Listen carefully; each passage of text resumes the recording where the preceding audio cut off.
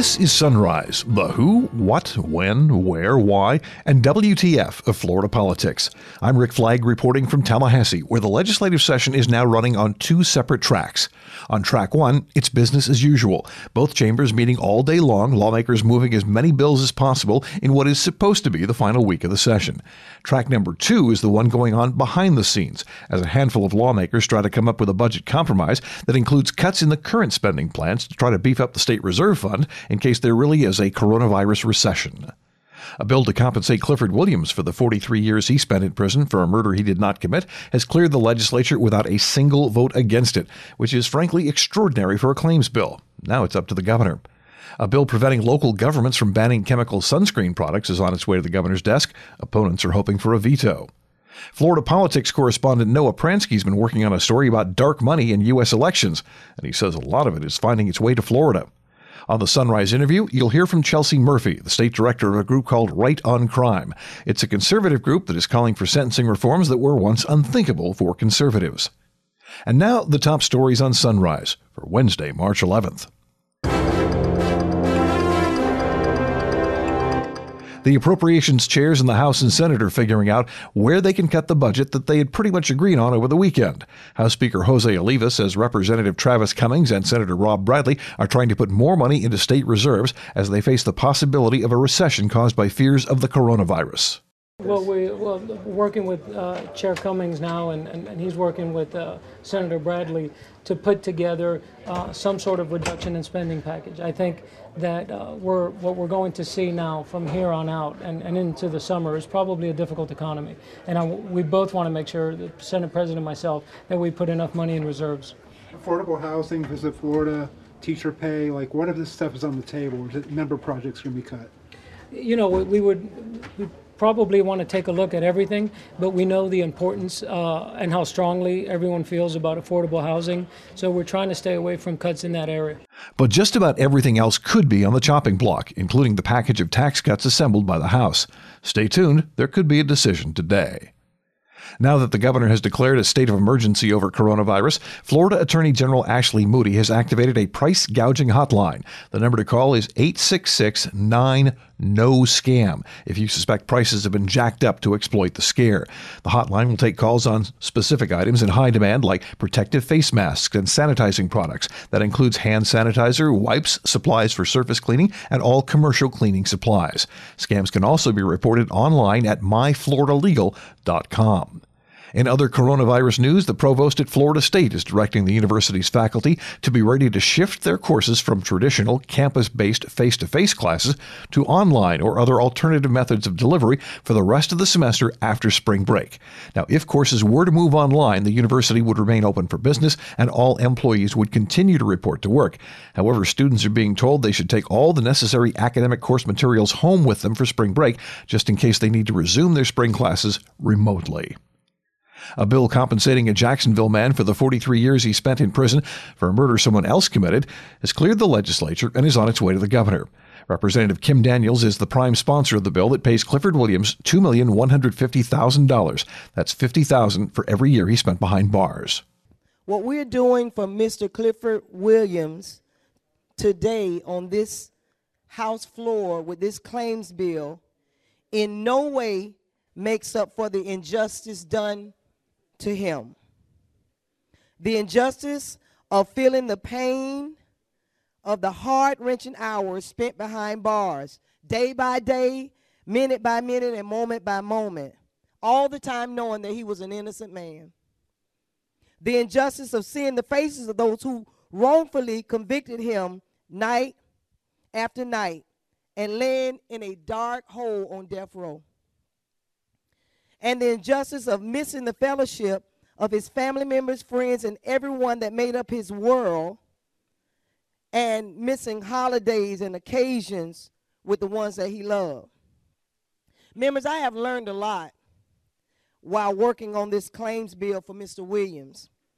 First, I've learned that with the depth of the wrong that was done to Mr. Williams' physical state, this injustice did not break his spirit.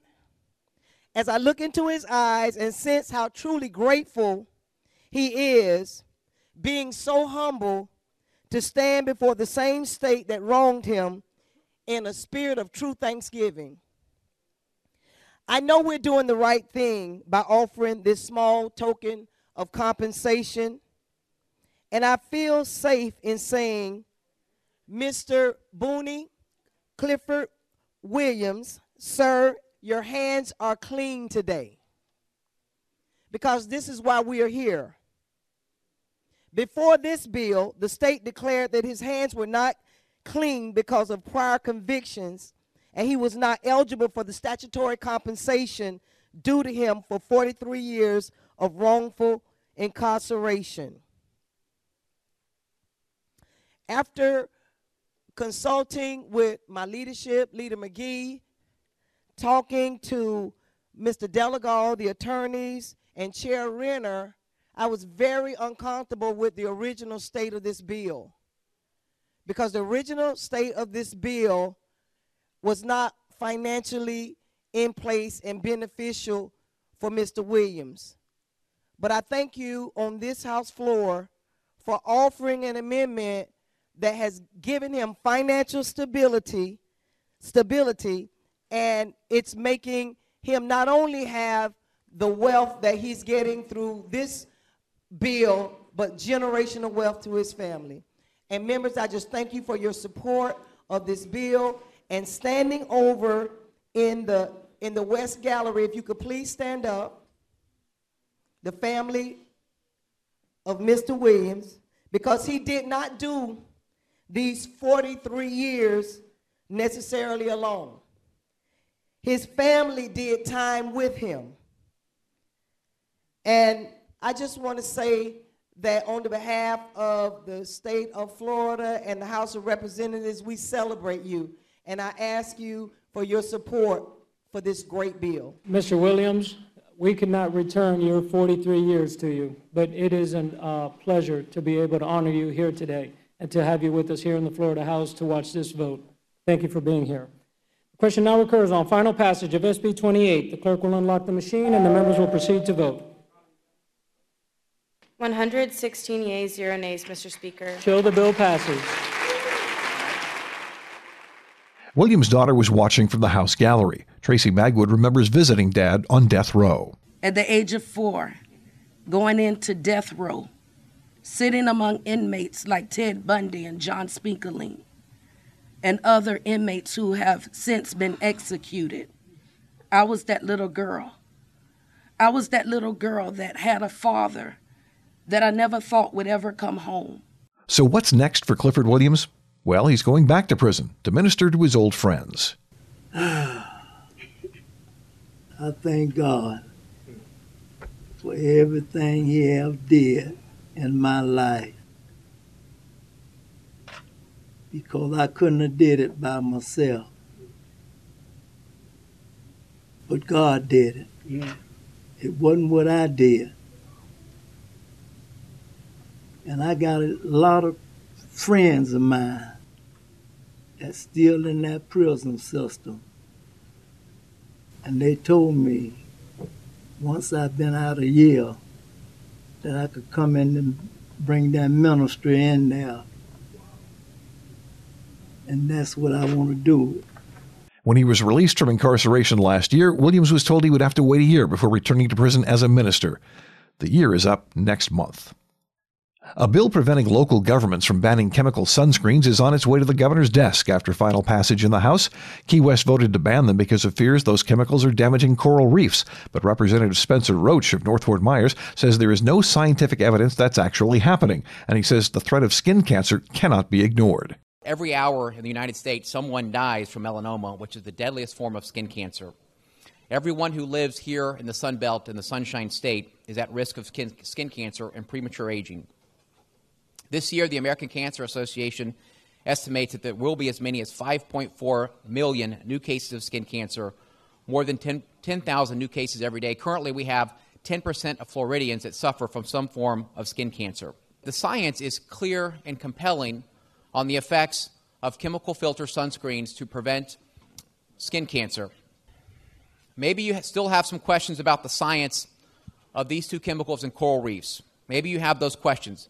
but there is no dispute, there is no question on the science behind the role of chemical filter sunscreens in preventing skin cancer. It's indisputable. We have 3 decades of research on the topic. So when you're weighing what we don't know or what we might know versus what we do know, you have to conclusively come down on the side of science here in this debate. Chemical filter sunscreens provide the best protection from harmful UVA and UVB rays that cause melanoma. A vote against that is truly a vote against established scientific findings. There is absolutely a compelling state interest in protecting the health and safety of our citizens and allowing them to choose to purchase, use, and apply what 3 decades of research has told us is the best and most effective cancer prevention product on the market. I would encourage you not to think of this as local government preemption, but skin cancer prevention. The final vote in the House was 86-47. Opponents are hoping for a veto, but the governor has not made any public statements on the sunscreen bill. On Tuesday's podcast, you heard Agriculture Commissioner Nikki Fried talking about a new political action committee set up by Democrats in Florida called Organizing Together 2020.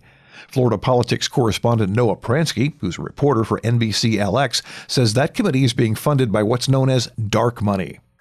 This afternoon, NBC-LX is going to be debuting a story. You can catch it on both YouTube and Instagram at NBC-LX, kind of delving into what is dark money, because I think it's a term that a lot of people don't fully understand, and also how it became so prevalent in federal elections. You know, it's been 10 years now, almost to the month, where Citizen United, that ruling was passed by the Supreme Court.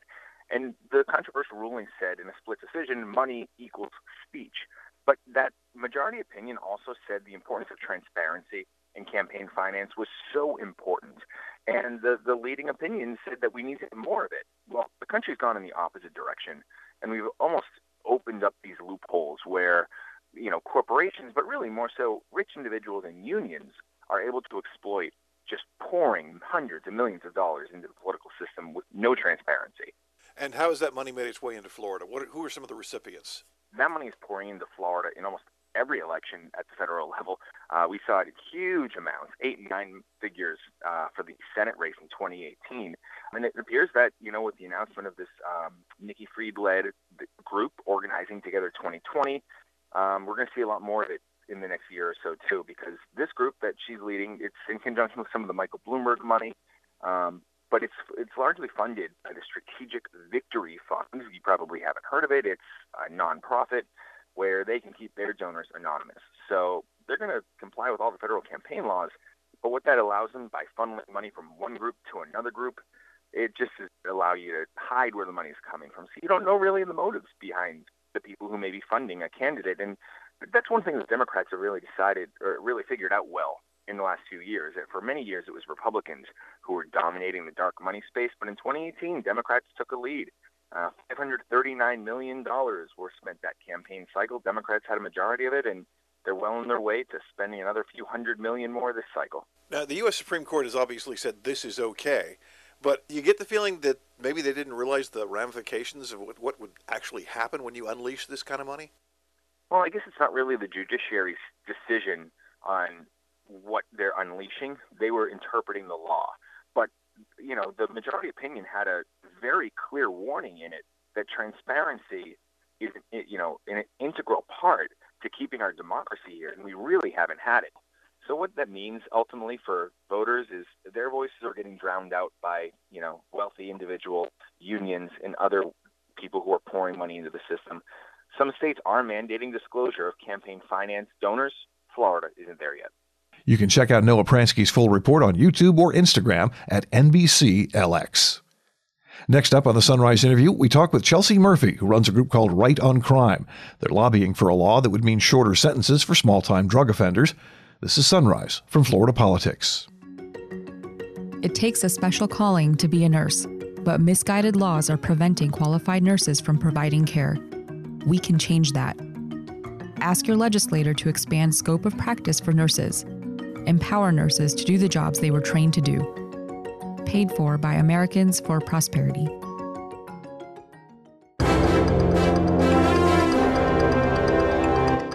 Welcome back to Sunrise. Our guest today for the Sunrise interview is Chelsea Murphy. She is the State Director of Right on Crime.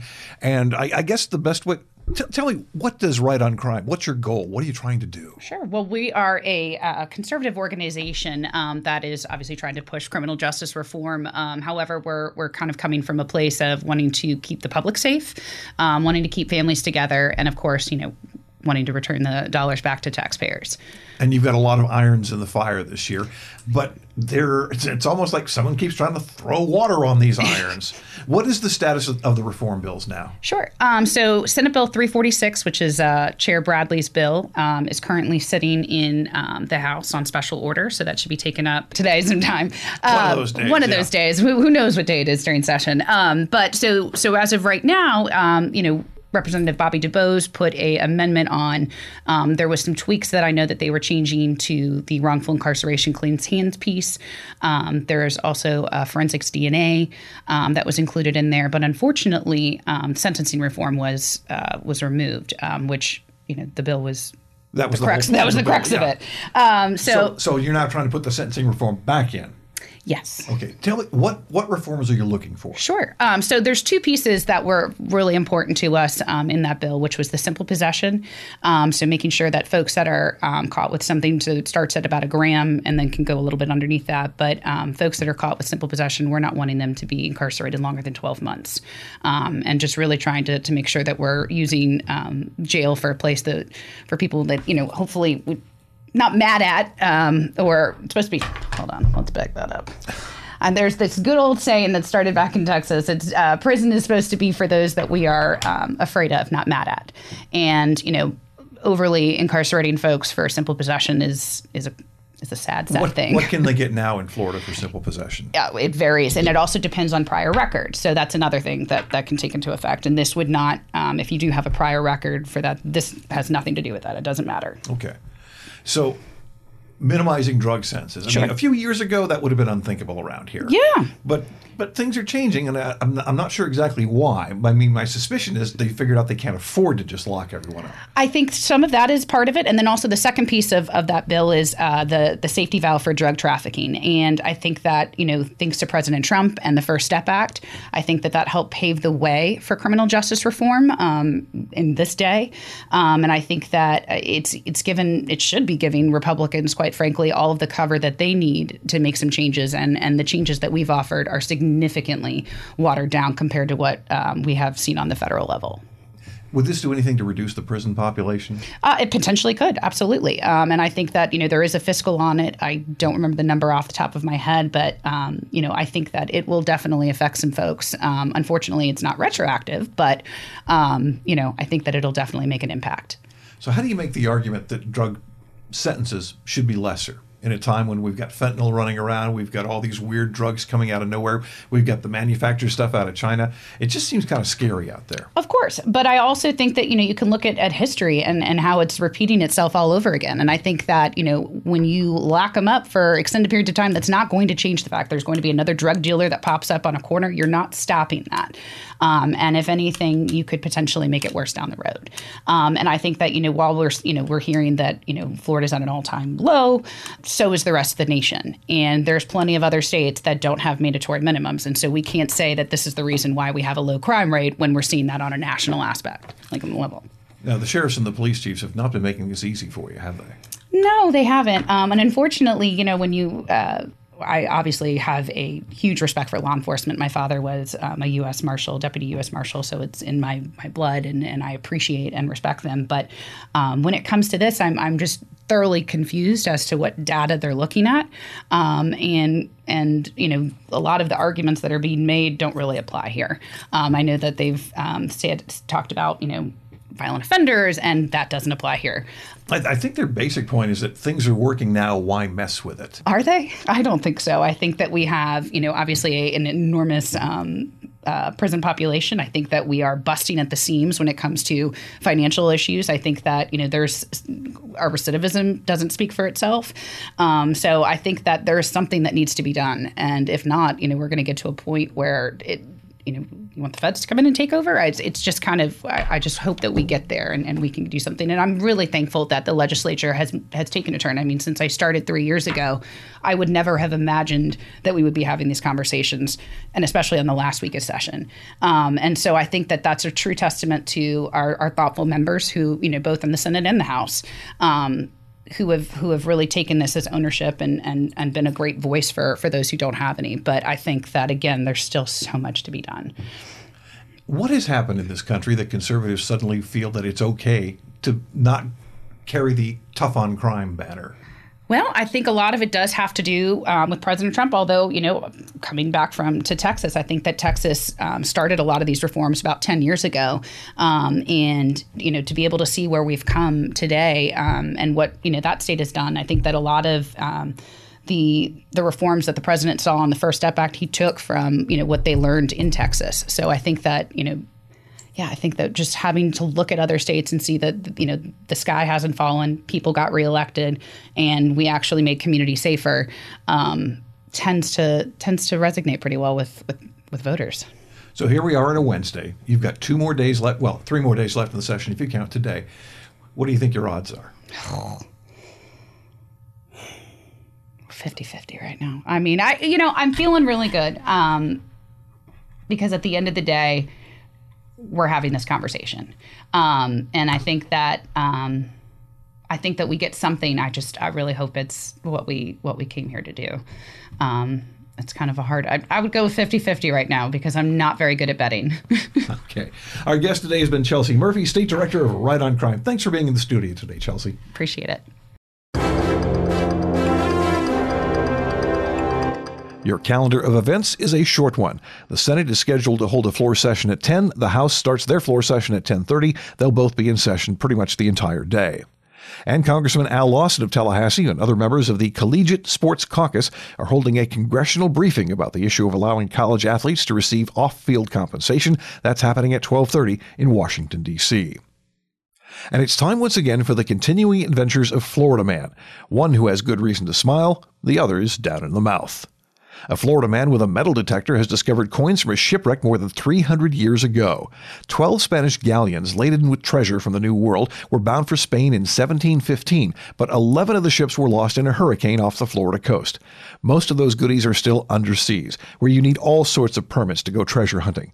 But Jonah Martinez didn't need permission because he found the coins on the beach using a simple metal detector. He dug up 12 silver coins worth about $6,000.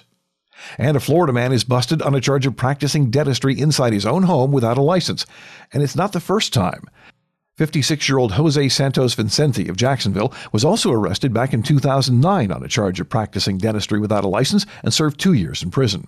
According to the 2009 arrest report, he told his clients he got his license at the University of Puerto Rico. He also told them he performs all procedures except root canals. That's it for today's episode of Sunrise. This is Rick Flagg in Tallahassee, inviting you to join us again tomorrow as we plumb the depths of Florida politics.